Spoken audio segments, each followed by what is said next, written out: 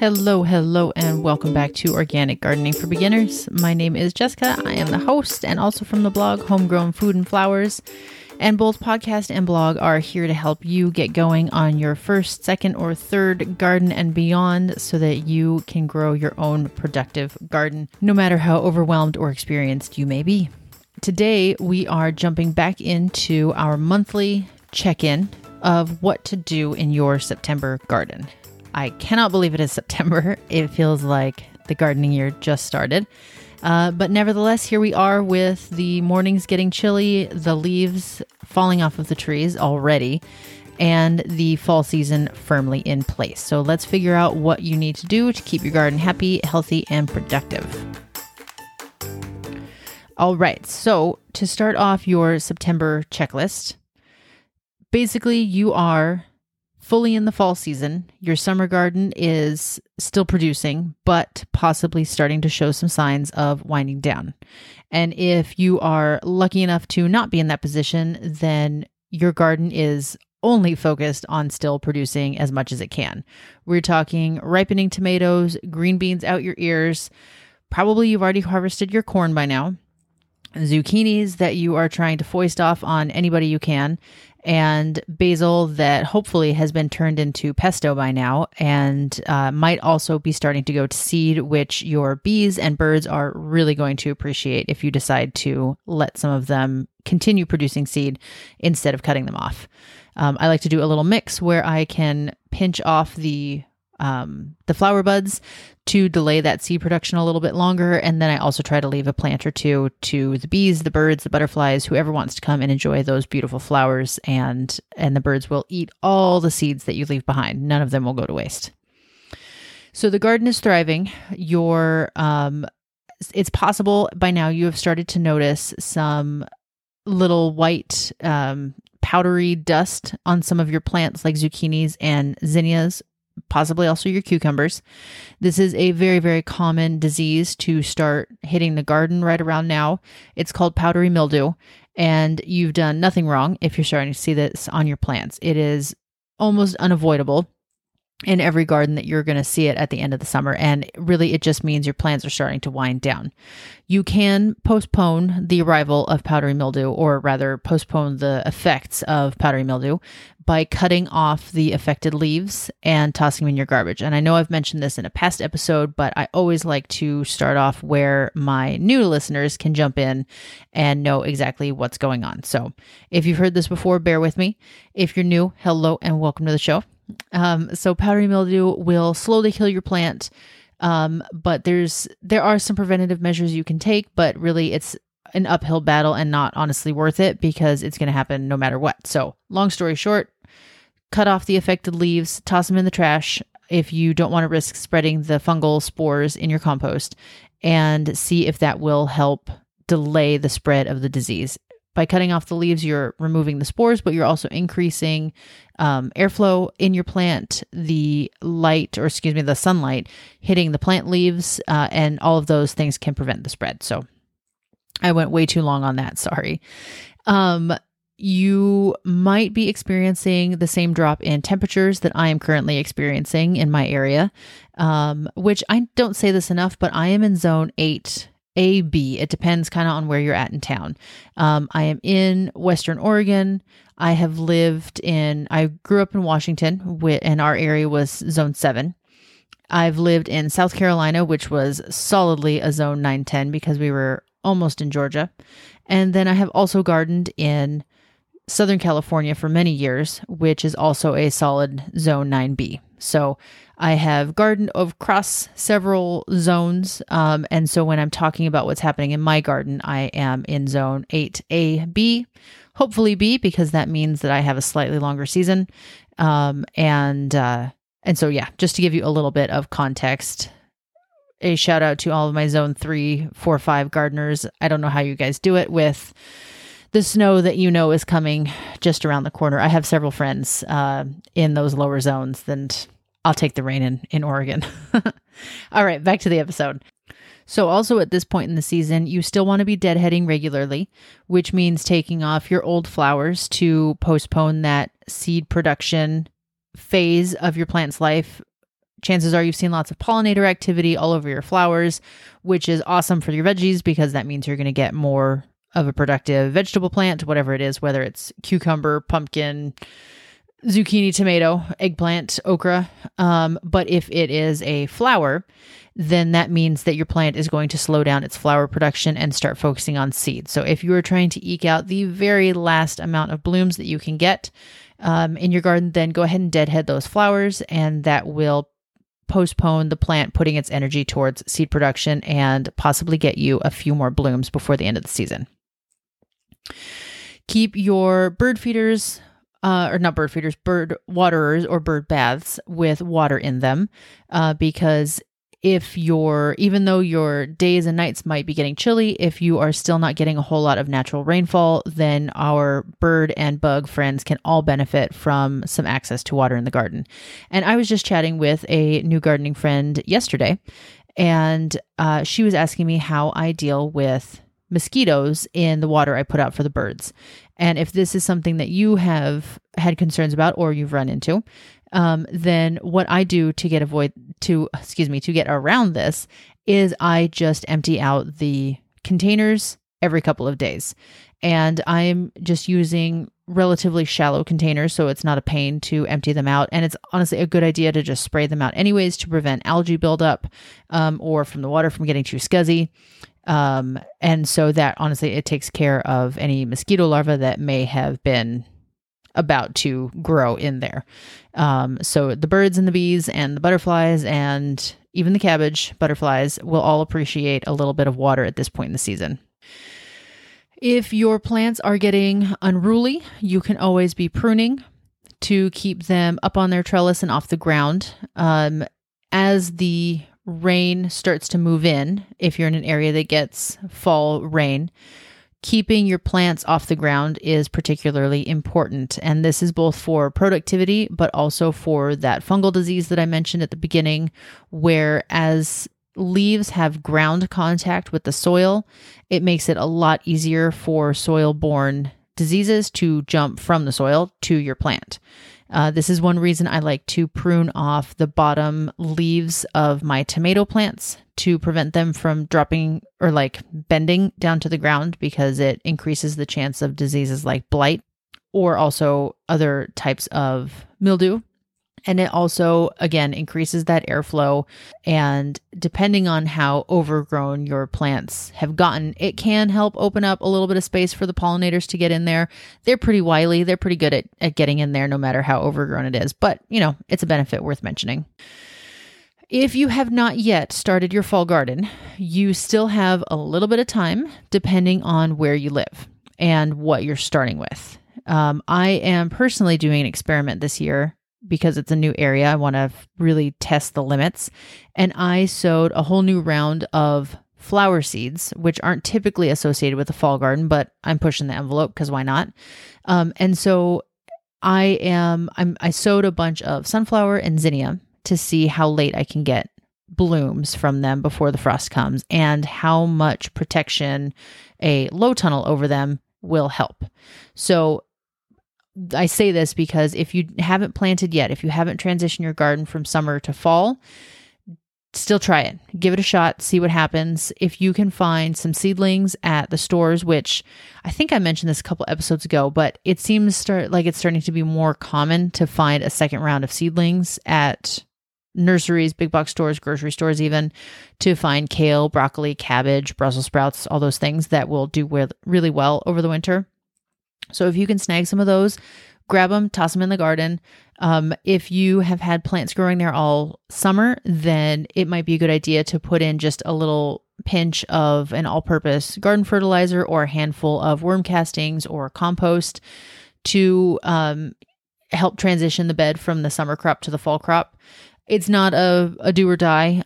It's just a nice to have, that little bit of nourishment for your new plants.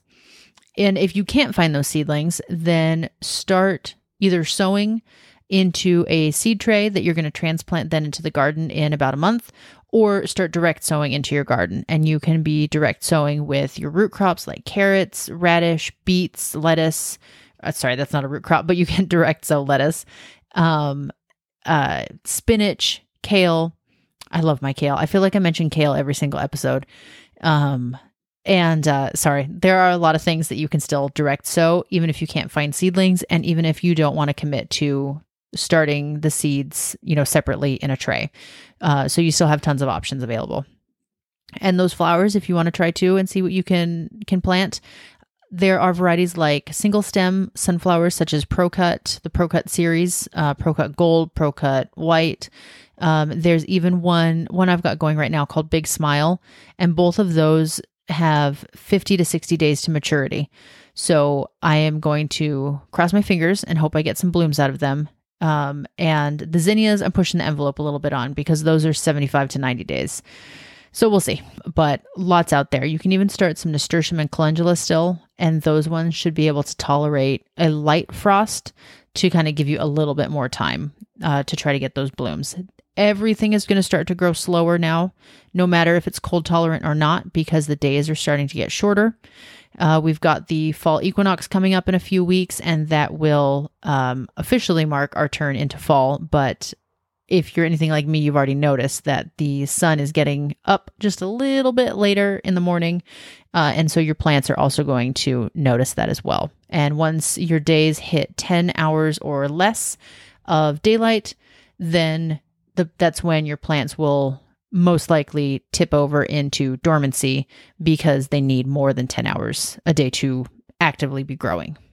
And don't forget about herbs. I often forget to mention herbs. Herbs can still do well in the fall garden. Again, if you're finding seedlings, then you've got lots of time to harvest off of them. Think about what you want for your fall cooking, like your Thanksgiving meal. If you want to throw in some sage or thyme or rosemary, those are all excellent herbs to use for the fall. I also have some basil seedlings coming up right now and some cilantro that has yet to sprout. Those are all eligible herbs for the fall season. You can still probably find some mint, lemon balm, catnip. All of these are either good for teas or for letting bloom for your pollinator population, especially mint. I always have a ton of bees all over my mint plants. And just, you know what? Even I saw a lemongrass seedling the other day and I got it because I thought, well, let's see what happens. So push the envelope, see what you can grow, see how long you can stretch your season, and see what September can produce for you. All right. On the flip side of that, this might also be the time to start thinking about how you're going to deal with your plants once they're dead.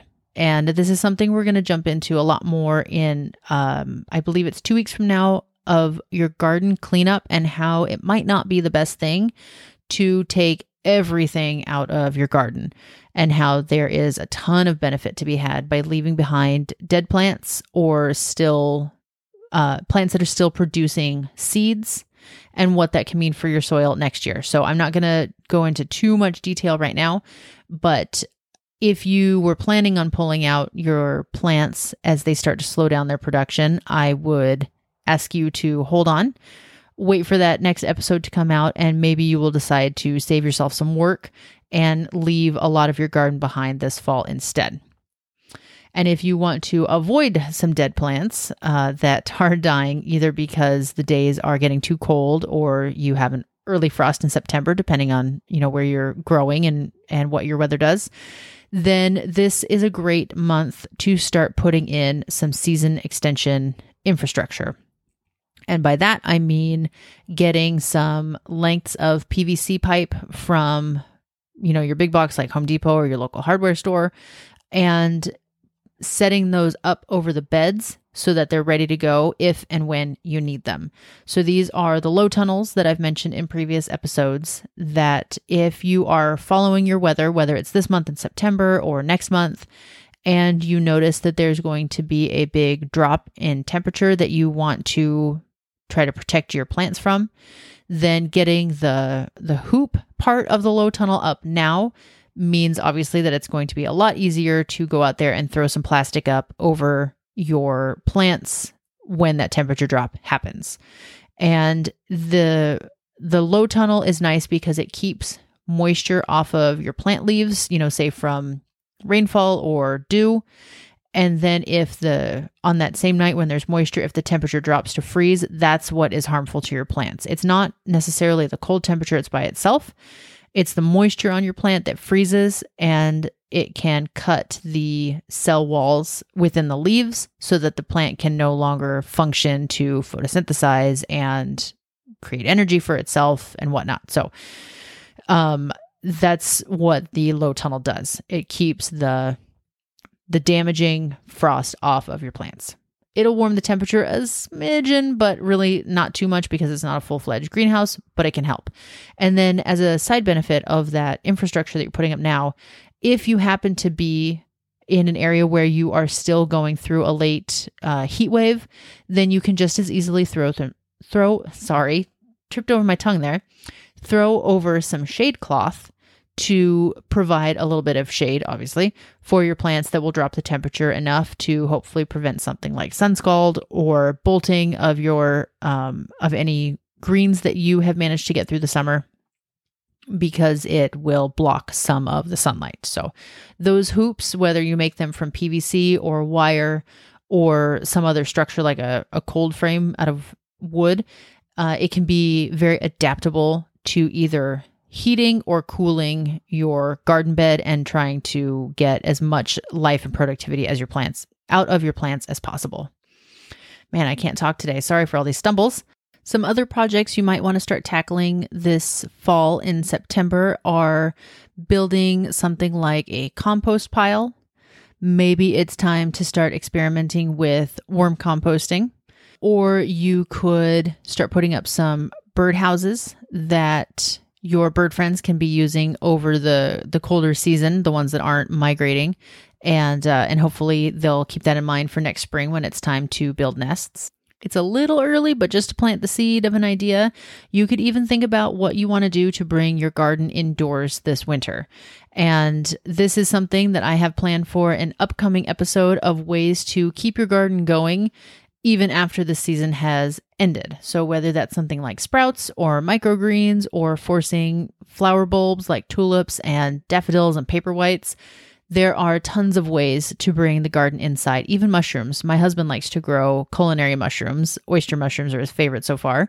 And that can be a nice little stopgap in this off season, or the upcoming off season, I should say, where you might not have what one would call a traditional garden of, your spring, summer crops, but you are still growing some food for yourself inside, some herbs, and potentially even some flowers. So something to think about. September's, you still have time outside, but just to lay the foundation of an idea.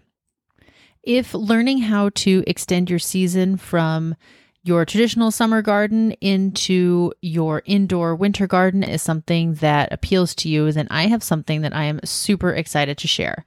And that is a wait list that I have on my website, homegrownfoodandflowers.com, that is for a seed subscription box. And what this is like a curated and guided gardening year, where you get monthly supplies of garden seeds that are seasonally appropriate. So you'll get your cold season crops in the spring and the fall. You'll get your summer crops like your zinnias and sunflowers in the summertime. And you will also get several different ways to bring your garden indoors.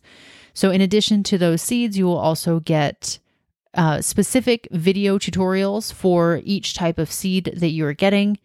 There will be monthly Zoom calls where you can ask questions, you can chat with other gardeners in your zones, you can show off something that you're really proud of, and I'll be right there with you gardening alongside. And you will also get all the materials that you need to start whatever seeds you get that in that box, whether that is seed starting equipment or for growing sprouts indoors or for forcing flower bulbs. Everything will be provided to you. So that way you don't have any middle steps to find other equipment. And if you are like me and you are a very busy stay-at-home mom, then it's a great way to avoid forgetting the seeds that you need to buy to be on track with your season, and avoid that so common circumstance of, I need to buy these seeds, and then a week goes by and you haven't bought them. And then you finally do. And by the time you get them and you actually plant them, you wish you had planted them 3 weeks ago. So this seed subscription will take out that middle frustration step of feeling like you are behind and struggling to get the garden in on time. So waitlist, and all of the details are on the site, and it's something that I will be chatting about over the next few weeks. It is launching in October, shipping in November, and it is something that I am so excited to share with you and be chatting about over these next few weeks. With that, I am wrapping up this episode. I hope your September garden continues to flourish. You continue to get all your harvest, that your hard work this spring and summer are paying off, and that you find time to get out there in the garden and, as always, just sit, enjoy, observe, put your feet in the grass, put your hands in the dirt, and just enjoy your time out there. Find that joy in the garden that makes it all worth it, even when you're dealing with Japanese beetles, or your cucumbers have turned bitter, or your zinnias are succumbing to that powdery mildew. All right, talk to you next week. Bye.